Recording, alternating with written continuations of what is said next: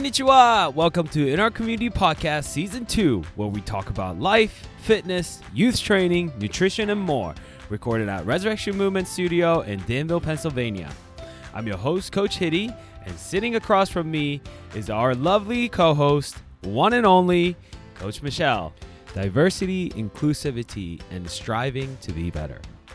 Fresh off of Dance Life Teacher Conference, I sat down to discuss some of the things I had the chance to learn last week, particularly in the areas of diversity and inclusivity in the dance studio setting. Even if you're not a dancer or one of our dance families, I think there are some golden nuggets in this episode. Thank you for listening as always. Please don't forget to subscribe to our show on iTunes. Let's get this started. Fresh off of the Dance Teacher Conference last week, I want to kind of recap and talk about some of the things that I learned. Thanks for holding down the whole fort while I was gone, Dubes. Sure thing. Was it a fun week here? It was. It was a busy week. It was a blur. Yeah, it was.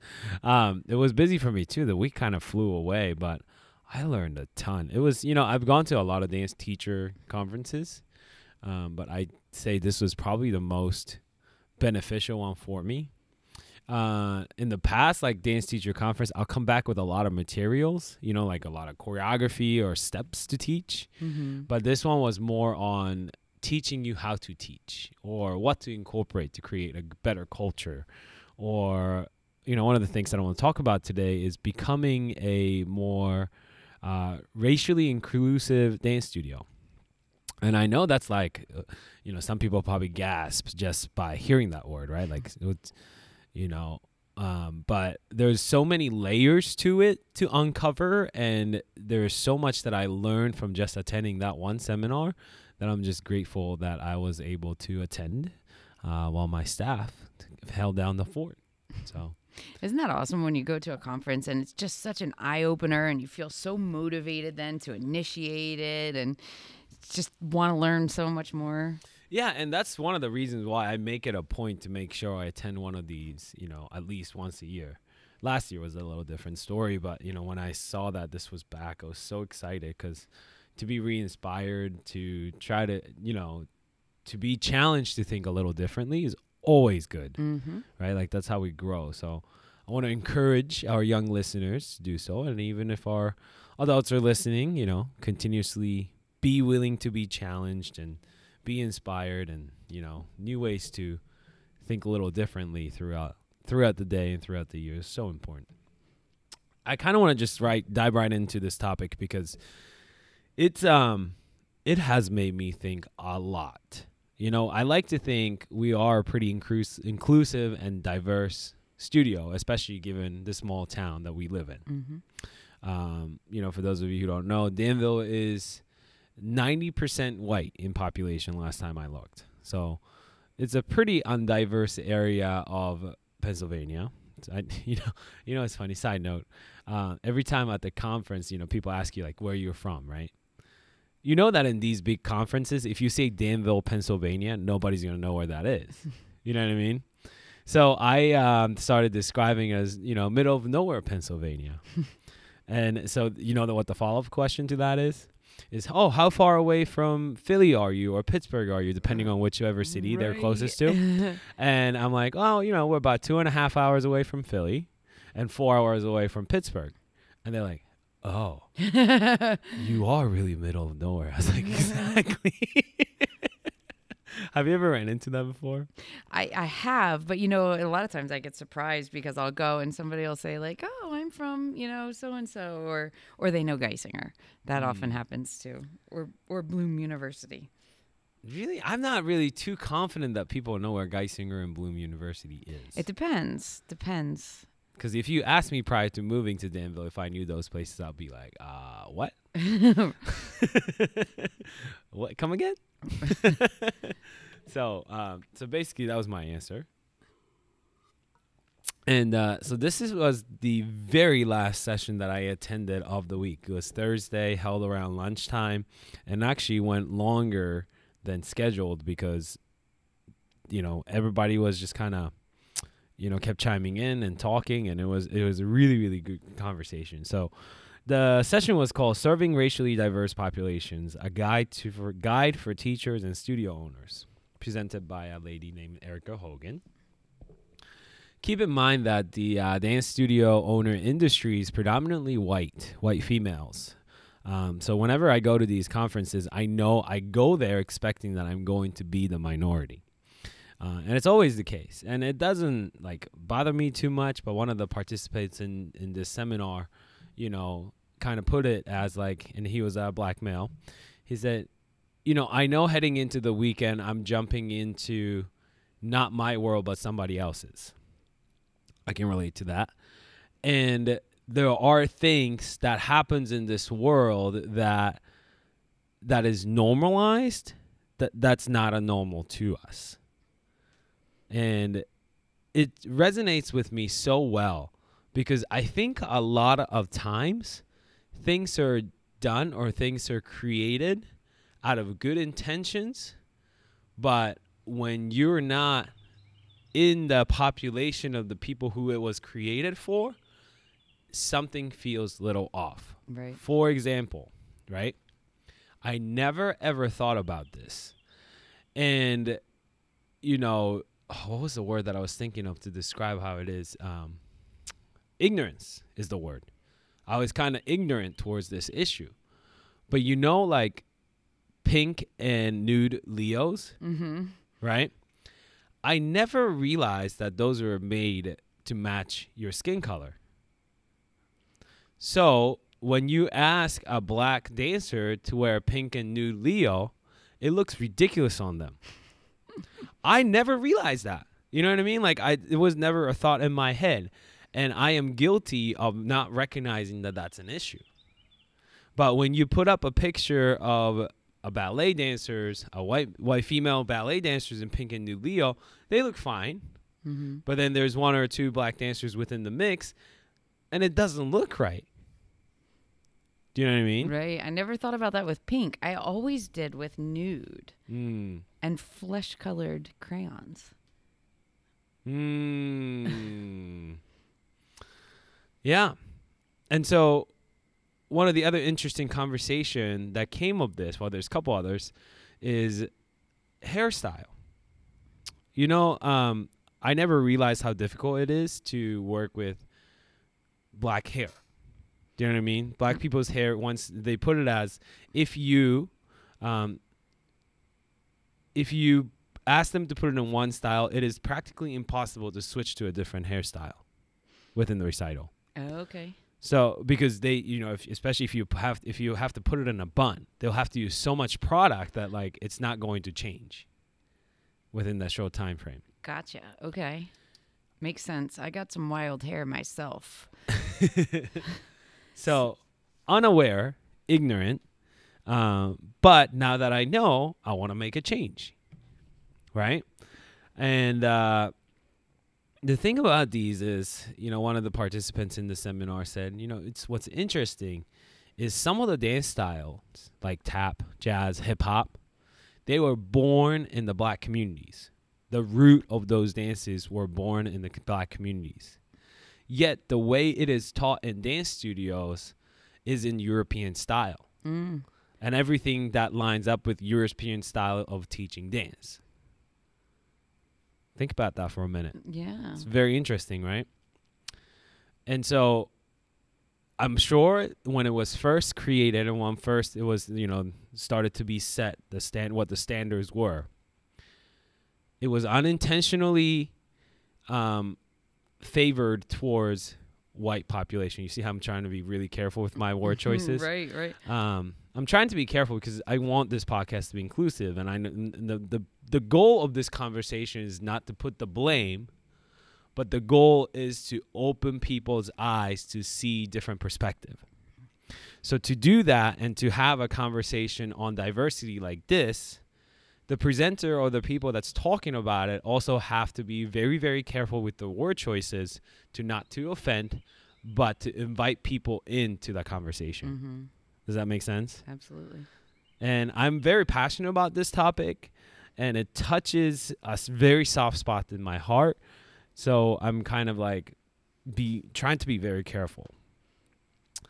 These are things that, number one, as a male instructor, a male dancer, I never realized this side of the dance industry existed, right? But I should, because I operate a dance studio which requires dancers to do certain things, yet I didn't pay enough attention to say this is being non-inclusive in one way or another. Mm-hmm. Yeah, go ahead. No, I was just going to say, you know, as I think about it, we've just really come to accept all of these things rather than try to change it. Yes, and that's the problem. And you know, I am I'm a full believer in that. Like everybody has good intentions, Mm-hmm. right? But you can also make an ignorant good intentional decisions. Do you know what I mean? Mm-hmm. You can make a decision coming from a good place while yet being ignorant to the situation, Right. because you only see one perspective. So like I can see ballet instructors or ballet teachers wanting like, no, this is how I grew up. This is what my studio expected. So this is what I like to pass on because there's certain standards that I want my girls to understand. I can understand that.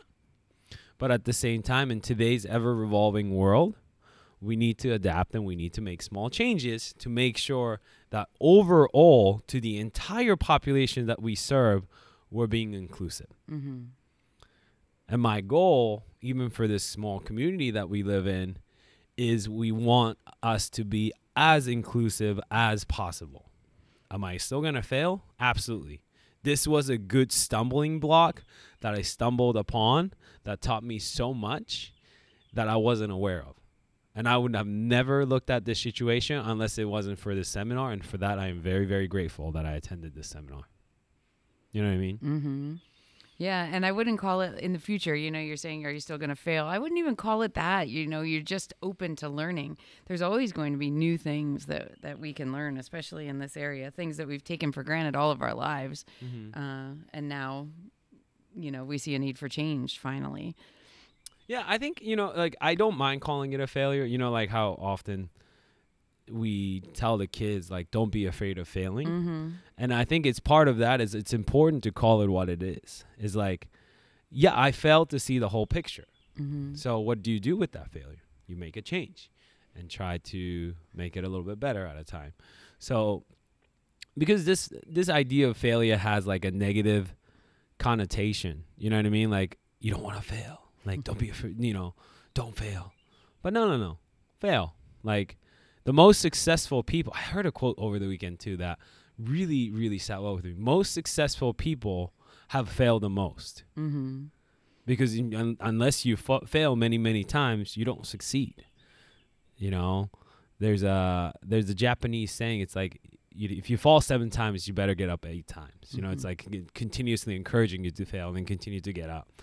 And then that is like, that's important to me when I hear it, you know, and I hope that like it resonates really well with a lot of listeners. And I hope that a lot of kids understand that, because I think there's a lot of kids population who are afraid to fail. Mm-hmm. Yeah. What do you think about all this, Dubes? Yeah, it was an eye-opener to me. I read the new guidelines for the dance season that you're working on, and it opened my eyes to a lot of things and how you're going to address that in the new year and approach it with the dance instructors is very interesting. You know, it's I love the industries that we work in. Because there's a lot of things that's similar. And I think it's true about any industry that you're a part of. And diversity plays such a huge role in both industries, or lack thereof. And my goal is to, at least within our facility, to make it more inclusive and more diverse in many ways. Not just one, but many ways. Mm-hmm. You know, one of the things that I always think about is when I look at my staff on the fitness side, we are super diverse. Mm-hmm. When I look at the staff on the dance side, we're not so diverse. Right. And that's something that like every year when it comes to hiring process, I'm always keeping in mind. But here's the thing. And here's the thing is like, I don't want to fill the diversity bucket just to fill the diversity bucket. Exactly. You know what I mean? Yes, I think that happens in a lot of places also. Yes. So it's like you look at your staff and you're trying to be inclusive. So then you hire like 2 people of color or 2 people from different background, or you use stock image of, you know, people from all over the place to promote your facility, and you show up to the place and wow, there's no diversity at all. You know, and that's the problem. Like the diversity and the inclusivity must come from the heart and the desire to want to really change. And before even desiring and wanting to change, you must understand what it truly means. And I'm going to be the first one to say, I don't know everything about it, but I'm always open to learning more and more. You know, like one of the trainings that I took in the early on in the year, to me was very uncomfortable. It was about gender equality. And they used so many terms that I think I remember talking to you afterwards. Yeah.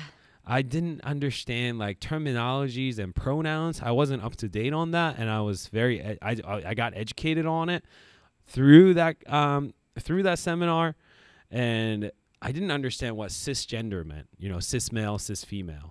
Basically, it's what you were born with, right? Like basically the sex organs that you were born with refers to cisgender, correct?